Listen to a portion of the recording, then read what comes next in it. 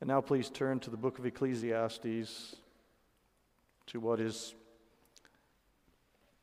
one of the better known passages in all of Scripture, and probably the best known passage from Ecclesiastes. Chapter 3, and we'll consider verses 1 through 8.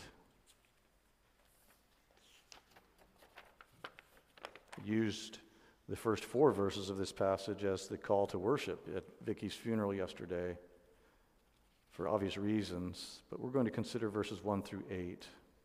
Ecclesiastes 3, 1 through 8. Listen to this. This is the very word of God.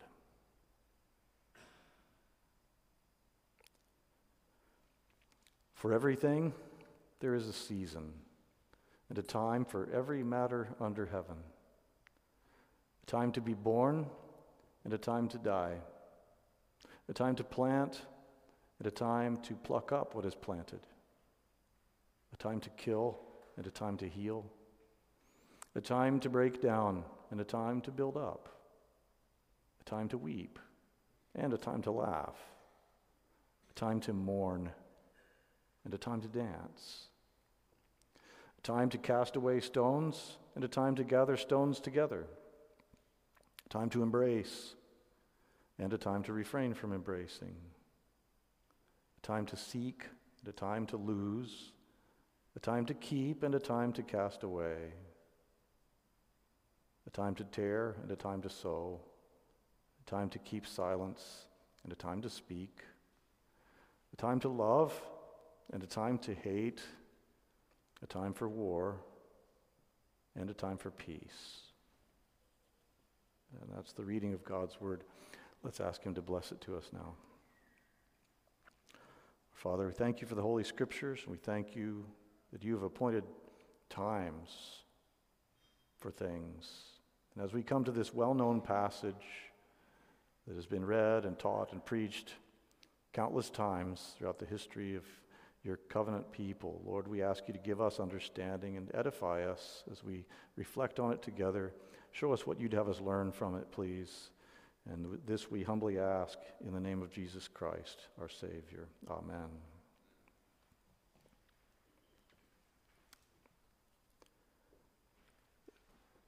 As much as 2 weeks ago, there's already a local radio station playing Christmas music. I could hardly believe it. I mean, it was a week, 2 weeks maybe before Thanksgiving. There's at least one radio station in the area that's gone wall-to-wall Christmas, 24/7, playing Christmas music, and it's not even December yet. It's hard to believe, but from the time of year we associate with Christmas comes this expression that we've grown to use more broadly, the expression, "'tis the season." Because certainly with Christmas, but also with other times of year or times of life, there are certain activities and events that we associate with those times, seasons, and events. We prayed about one of them. As I was talking with one of the brothers about what his plans for Thanksgiving were, he mentioned he was driving out of state to visit some family, and he mentioned his travel plan, because he's going to try to avoid the heavier traffic days. So he's leaving on Tuesday, I think, and then coming back Friday, because the freeways, the interstates are just going to be packed with travelers.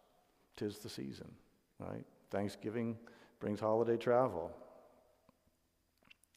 Well, when we were looking at chapter 2 of Ecclesiastes, one of the things that we saw, one of the things that we brought out of the text is that our lives, all of our lives and all of our work are mingled with sorrows and with vexation. It's unavoidable. We go about our day-to-day lives and we do our day-to-day work, and there's always going to be associated with those things, trials and difficulties. But the flip side of that is, here in a fallen world, our lives and our work are also mingled with and blessed by good things from God every single day. Things that He gives to us to enjoy. Things that we should receive as gifts from Him. And all those things, the gifts and the blessings and the joys, as well as the sorrows and the vexations, all those things, including their times and seasons, in other words, when they come to us, how long they last, those are all in God's hands. He is Lord. And our text this evening features pairs of events or actions that are common to human life. Some of these things, if you examine them, some of them are things that are obviously outside of our control. Things that we don't have any say in, no power over. But then there are other things that are well within man's volition and power. But whether they're outside our control completely or whether they're things that we certainly have a certain hand in, they're all entirely in God's sovereign hands. I think what this text reminds us of and teaches us is the important lesson that Jesus Christ is Lord of times and seasons. Jesus Christ is Lord of times and seasons, including all the times and seasons of your life and mine. Many, many sermons have been preached on this passage, so if I'm not able really to nail the central meaning of this text, I apologize. I didn't entertain any notion that I'd be able to do that very well, but I do want to bring out a few things from it for you, I hope. And I wrestled so much with this text. That's why nothing's filled in the outline in your bulletin, because by the time Jeff had to go to print with the bulletin, I just had no idea, I'll be honest. But here's my outline, and here's what I want to bring to you from this text. Number one is going to involve surveying human and divine activity. And number two will be considering the one greater than Solomon. And number three, discerning the times and seasons. So first of all, surveying human and divine activity. That's what these verses do. They're a survey. And we might ask, well, what's this list really all about? I want you to notice, because this passage is so familiar, and because the context maybe is a little bit different than places we encounter a certain phrase elsewhere in Ecclesiastes, I want you to notice that phrase under heaven occurs here. We see it throughout Ecclesiastes, but maybe because of the familiarity of these particular verses, we forget that, oh, there it is again, under heaven. And it's significant that those words appear here. The idea of being under heaven or under the sun, not that I think there's very much distinction between those two terms. Under heaven may have a little bit more Godward reference or inference or implication, whereas under the sun just means everything on earth.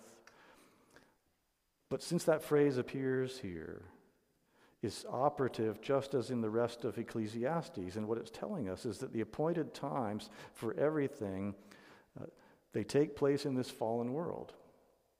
And they're appointed by God. We have a series of contrasting pairs in this text. And they show the scope of God's sovereignty. They show just how broad and how comprehensive, really exhaustive in the all-inclusive sense, God's sovereignty is. This passage does speak about things that we do, that mankind does. But the passage is about what God does as much as it is about what people do. And one thing that we need to be clear on right from the beginning is when the text says there's a time for this and a time for that, it's not saying that there are times in which any of these things or all of these things may lawfully be done. So it's not saying, it's okay, go ahead and hate sometimes. There's a time for that. No, that's not the point. And it's not encouraging killing or saying that sometimes it's okay to do that. What it speaks of is fixed times when God's providence brings on this thing or that thing. So again, in our prayer, we prayed about war that's taking place. And all those tragic and terrible things are happening in some parts of the world. They're not outside of God's control. And in some mysterious way, God has ordained these things because in God's providence, there is a time for war and there's a time for peace. The first pair of activities in the list that we see at the beginning of verse 2, time to be born and a time to die. Life begins, life ends. Actually, the Hebrew there would be more accurately translated a time to give birth and a time to die.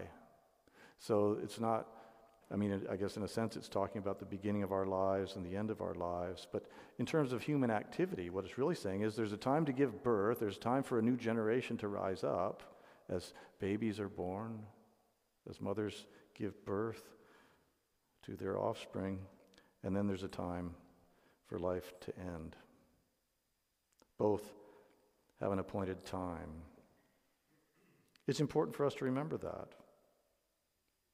We talk about the complete absence of any control on our part about when we're born, and we make that observation when we discuss the theological concept of being born again, because just as you and I had no say whatsoever about the day of our biological birth, God is completely sovereign.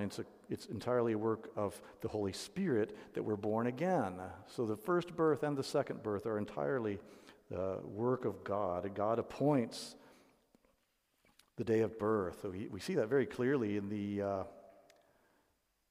situation with Isaac. You remember Abraham and Sarah were without a child, and in Genesis 18:14, God said to Abraham, "At the appointed time I will return to you, about this time next year, and Sarah shall have a son."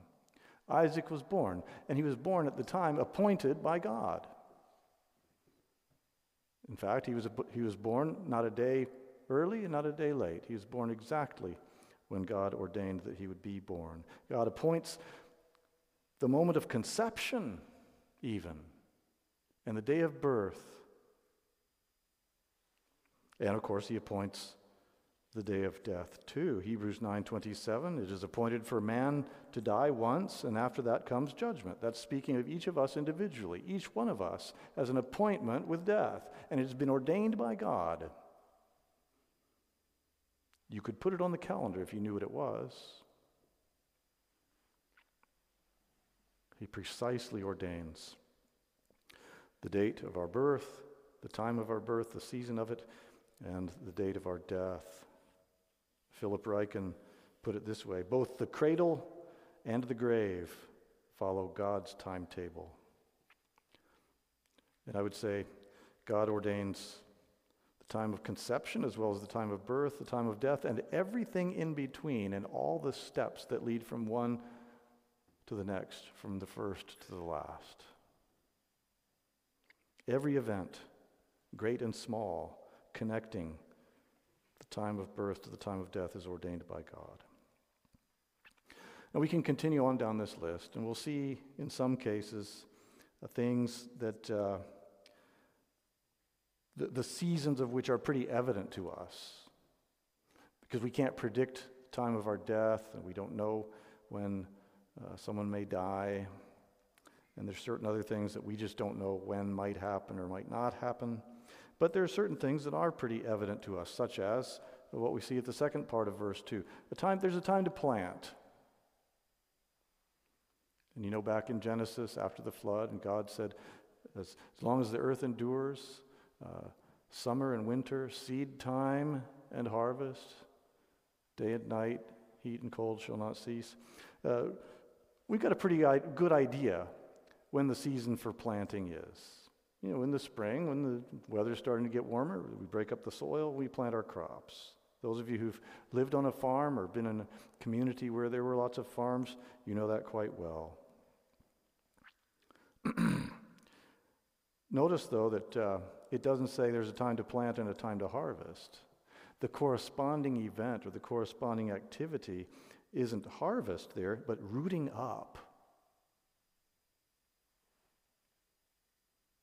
And I think with that and with a couple of other pairs in this list, what we're going to see is a contrast between the patient labor that's involved in something that's productive as opposed to the quick work that's often involved when it comes to destruction. You can plant your crops, the crops can grow, they can bear fruit, and then you can harvest the fruit. But then the uprooting of the plant is an altogether different activity, a more final one.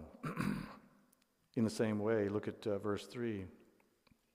A time to kill and a time to heal. So with the idea of to kill, we were talking about destruction, and that kind of work often can be done very quickly. How long does it take to kill a person? As opposed to a time to heal, which takes patience and care. Those of you who have worked in the medical industry,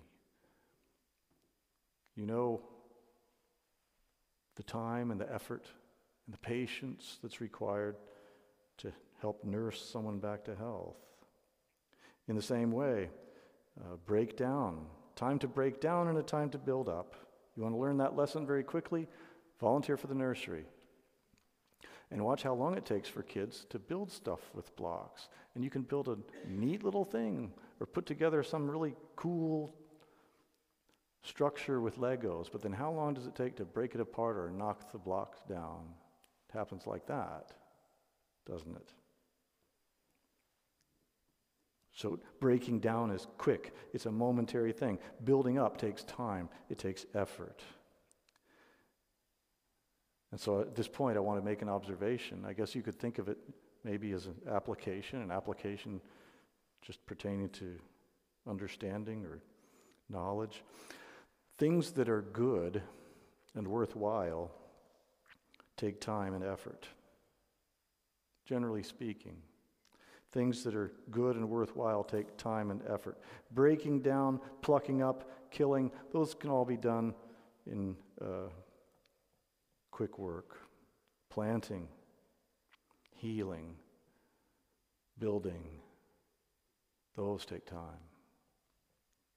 Those call for patience. They require effort. Look at verse 4 with me. A time to weep and a time to laugh. You see the contrasts in human emotion. Sometimes we're sad and we cry. Sometimes we're joyful and we cry. But in contrast, there are times when we're happy and we laugh. But then in the second half of that verse, you see an intensification of both of those polar opposites. You've got weeping versus laughing, and then a more intense kind of weeping is what a lot of our families are going through, what our sister Lois is experiencing, what Linda, her brother, are experiencing, what Amy and Megan are experiencing. They're not merely weeping, they're mourning. There's a deeper sorrow there. And you see the same on the opposite end of the spectrum. You can laugh when you're happy or when you hear a funny joke, but there's a greater, more intense joy that can sometimes find expression in dancing.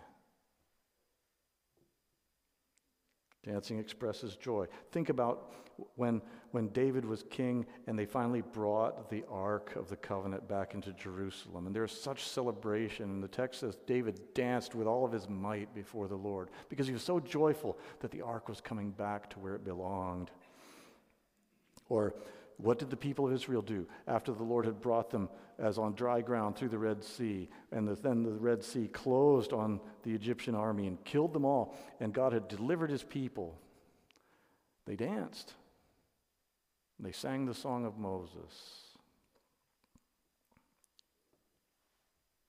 And I would say that escalation from weeping, laughing and weeping, mourning and dancing, it goes even deeper in a certain sense in verse 7. Look at the beginning of verse 7. A time to tear and a time to sow. The way people in the ancient world, particularly or including ancient Israel, would express deep mourning, deep grief, and profound sorrow is by tearing their garments. You've read about that in Scripture. So there's a time to tear and to express that kind of profound mourning. But then when the time of mourning is over, you got to sew your garments back up. And there's a time to do that. Or to equate sowing with joy, we could say, at a really, really wonderfully joyful time in life, such as preparing for a wedding, and you sew a wedding garment together, or sew some other festive garment to wear for a really special occasion. There's times for both. There's a time to tear, a time to sow. And they're all under God's control, all under God's sovereignty. We go on to see time to, in verse 6, a time to seek and a time to lose. And I think that's parallel to the second half of the verse, a time to keep and a time to cast away. There are times for both of those things. There's a time to seek. The word that's translated in your Bibles, your ESV Bible anyway, as lose, it's more than just, oops, I lost something. It carries with it the nuance of a deliberate casting away. It implies intent, in other words. So to lose, the way this word in the Hebrew should be understood, means to sort of just to let go of, or maybe to quit seeking, to give up as lost, or perhaps to just to get rid of.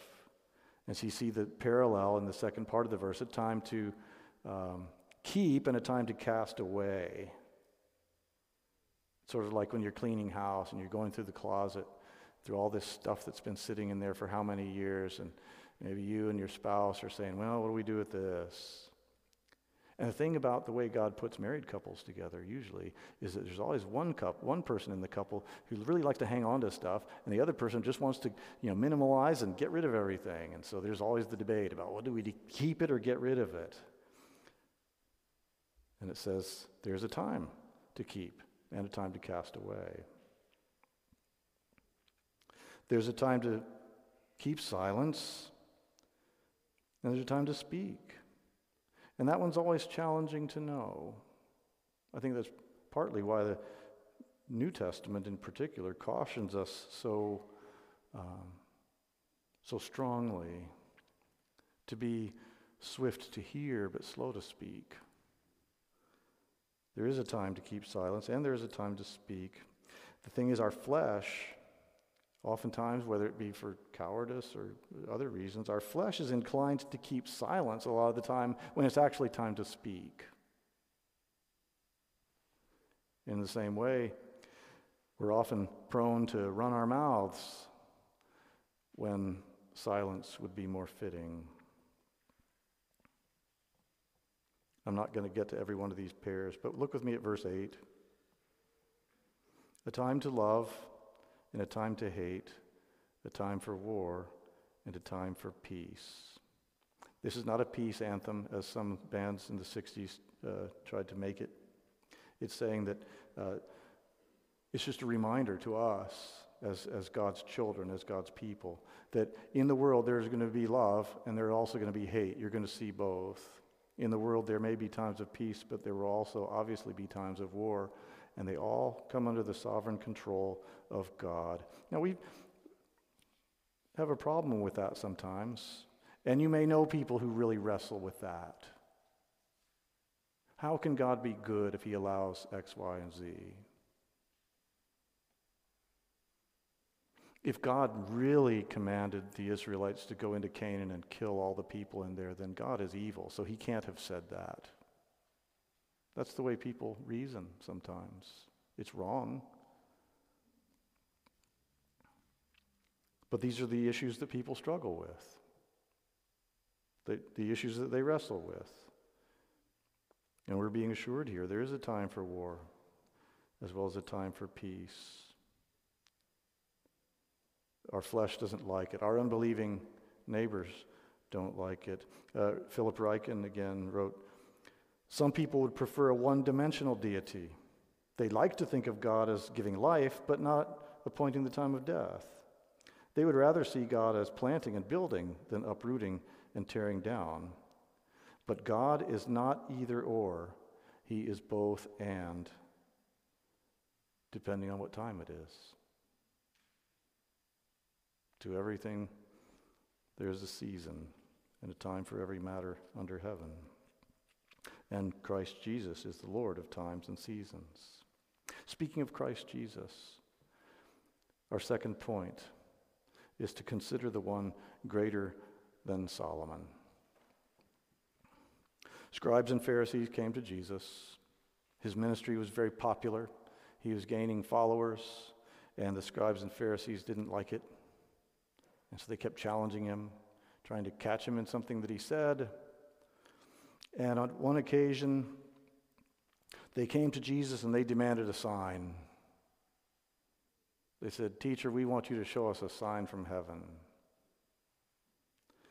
And Jesus rebuked them. He said, "You're not going to receive a sign."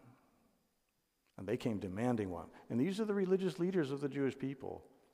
They said, "Give us a sign." He just said, "No." Actually, you know the text well enough probably to know that he said, "I'm not going to give you a sign. You're not going to receive a sign except the sign of Jonah." And we don't have time to unpack that.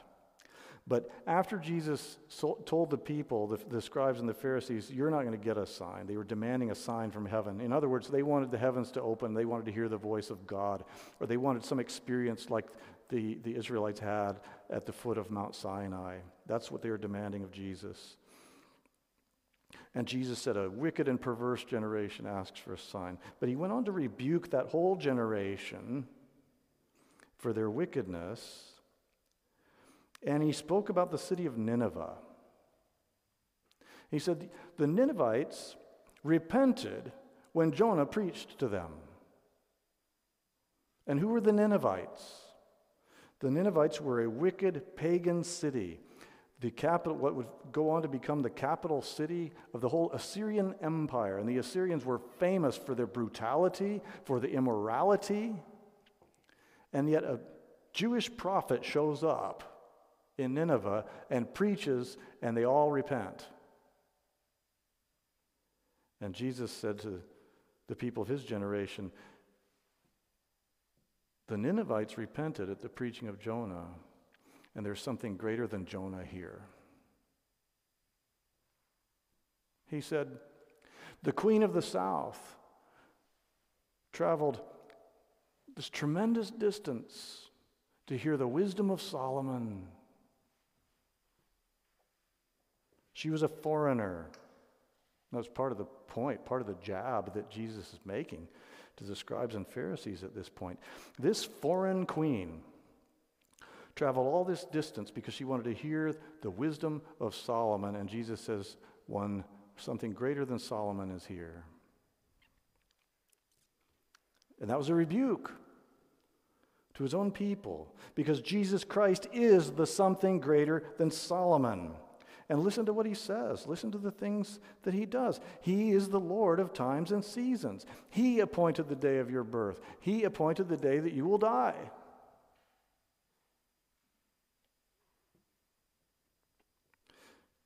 We saw in our text here from Ecclesiastes that there's a time to pluck up. Jesus in Matthew 15:13 said, every plant that my heavenly Father has not planted will be rooted up, plucked up. So every human being that's ever walked the face of the earth, all of us, we're like so many plants, some of whom have been planted by God, some of whom have not. And Jesus says, every plant that my heavenly Father has not planted will be rooted up.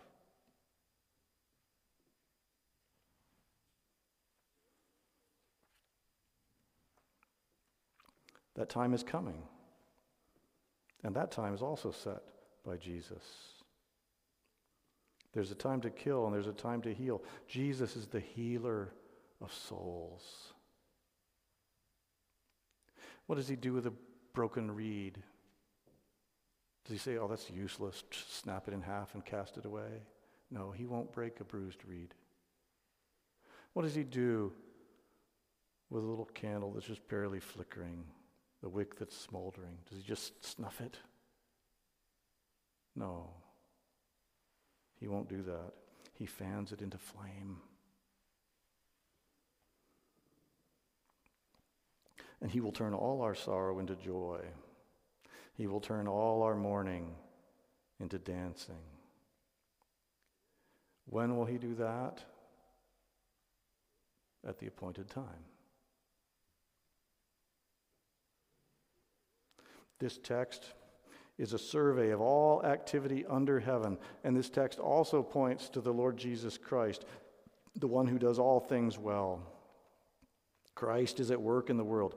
He's working all things together according to his wise and holy purposes. I say these verses are about what man does, but they're also about what God does. Ultimately, they're about what Jesus does and is doing and will do. Jesus Christ is the Lord of times and seasons. He's the one greater than Solomon. But then finally, we're told that there is for everything a season and a time for every matter under heaven. And so it's incumbent upon you and me that we discern the times and the seasons. It reminds me of another rebuke that Jesus gave to the Pharisees. And I'm going to read this one from the New American Standard Version. The ESV uses the word interpret in a certain place. I like the way the New American Standard translates it because it uses this word discern. Listen to it. Matthew 16, 1 through 3. And the Pharisees and Sadducees came up and testing him, asked him to show them a sign from heaven. There they go again. But he answered and said to them, when it is evening, you say, it will be fair weather, for the sky is red. And in the morning, you say, there will be a storm today, for the sky is red and threatening. Do you know how to discern the appearance of the sky, but cannot discern the signs of the times?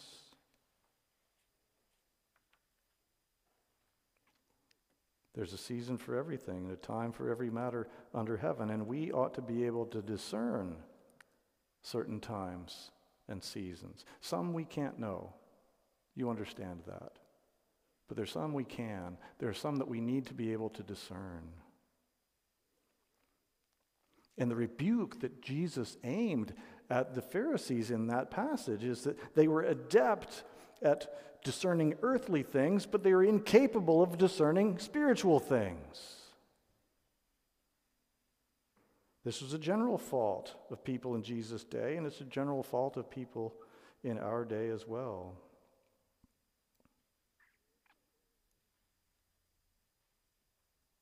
Here's another thing about discerning seasons. Verse 4 says, there's a time to weep and a time to laugh, a time to mourn and a time to dance. Jesus used those activities, weeping and laughing, mourning and dancing, to illustrate the spiritual deadness of his own people. He did that in Matthew 11. Why don't you turn there with me, please? Matthew chapter 11. Because people came with a rebuke for Jesus, and he turned right back around and called them out. Matthew 11, verses 16 through 19. The Lord said, but to what shall I compare this generation? It is like children sitting in the marketplaces and calling to their playmates, 'We played the flute for you, and you did not dance. We sang a dirge, and you did not mourn.' And then he explains, 'For John came, neither eating nor drinking, and they say, he has a demon. The Son of Man came eating and drinking, and they say, look at him, a glutton and a drunkard, a friend of tax collectors and sinners. Yet wisdom is justified by her deeds.'" The point here is the people's failure to discern the times and to act accordingly. If the meaning of that passage doesn't just jump out at you, it's like Jesus is saying that John the Baptist, it's as if John came and he was playing a dirge, and he was sorrowfully, mournfully calling people to repent, and yet many of the people wouldn't repent. Then along comes Jesus. And Jesus sang a joyful song of redeeming grace. He came to preach good news. And people wouldn't dance. They wouldn't mourn for John. They wouldn't dance for Jesus. Or you can consider it the other way around. And I know that the way that parable that Jesus told could be interpreted in either way. So here's the alternate take on it. It's as if John came and he's preaching repentance, and the people are saying, "Hey, John, lighten up. Oh, take a break, man. Tone it down a little. Don't be so harsh and severe." And then along comes Jesus with the joyful news of the gospel, and they disapproved of his celebratory new covenant joy and didn't want to dance with him.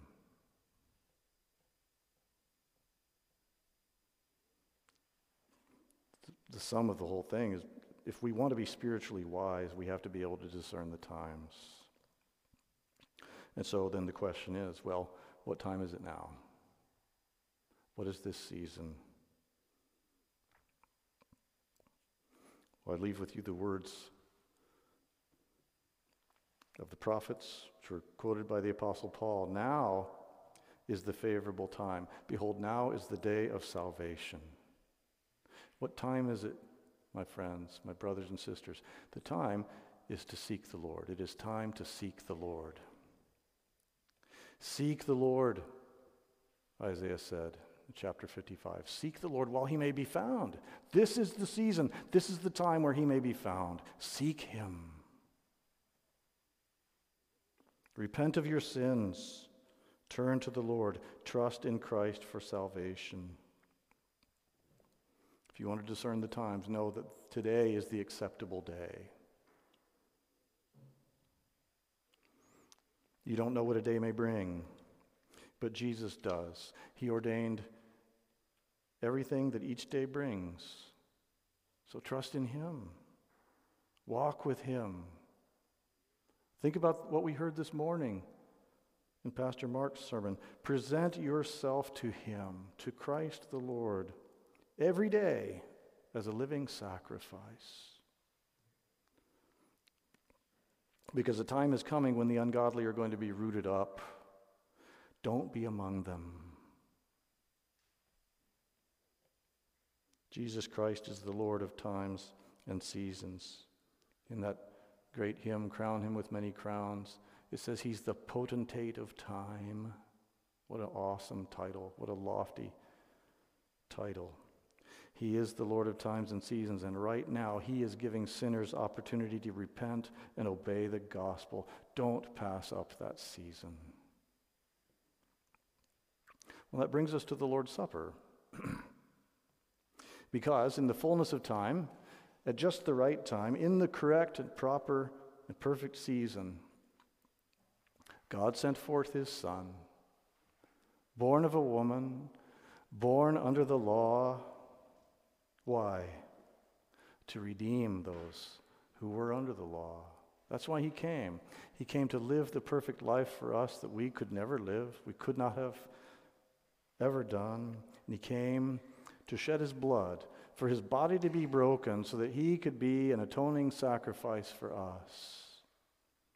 He came at just the right time, the time ordained from eternity past. So as we prepare to come to the sacrament of the Lord's Supper, let's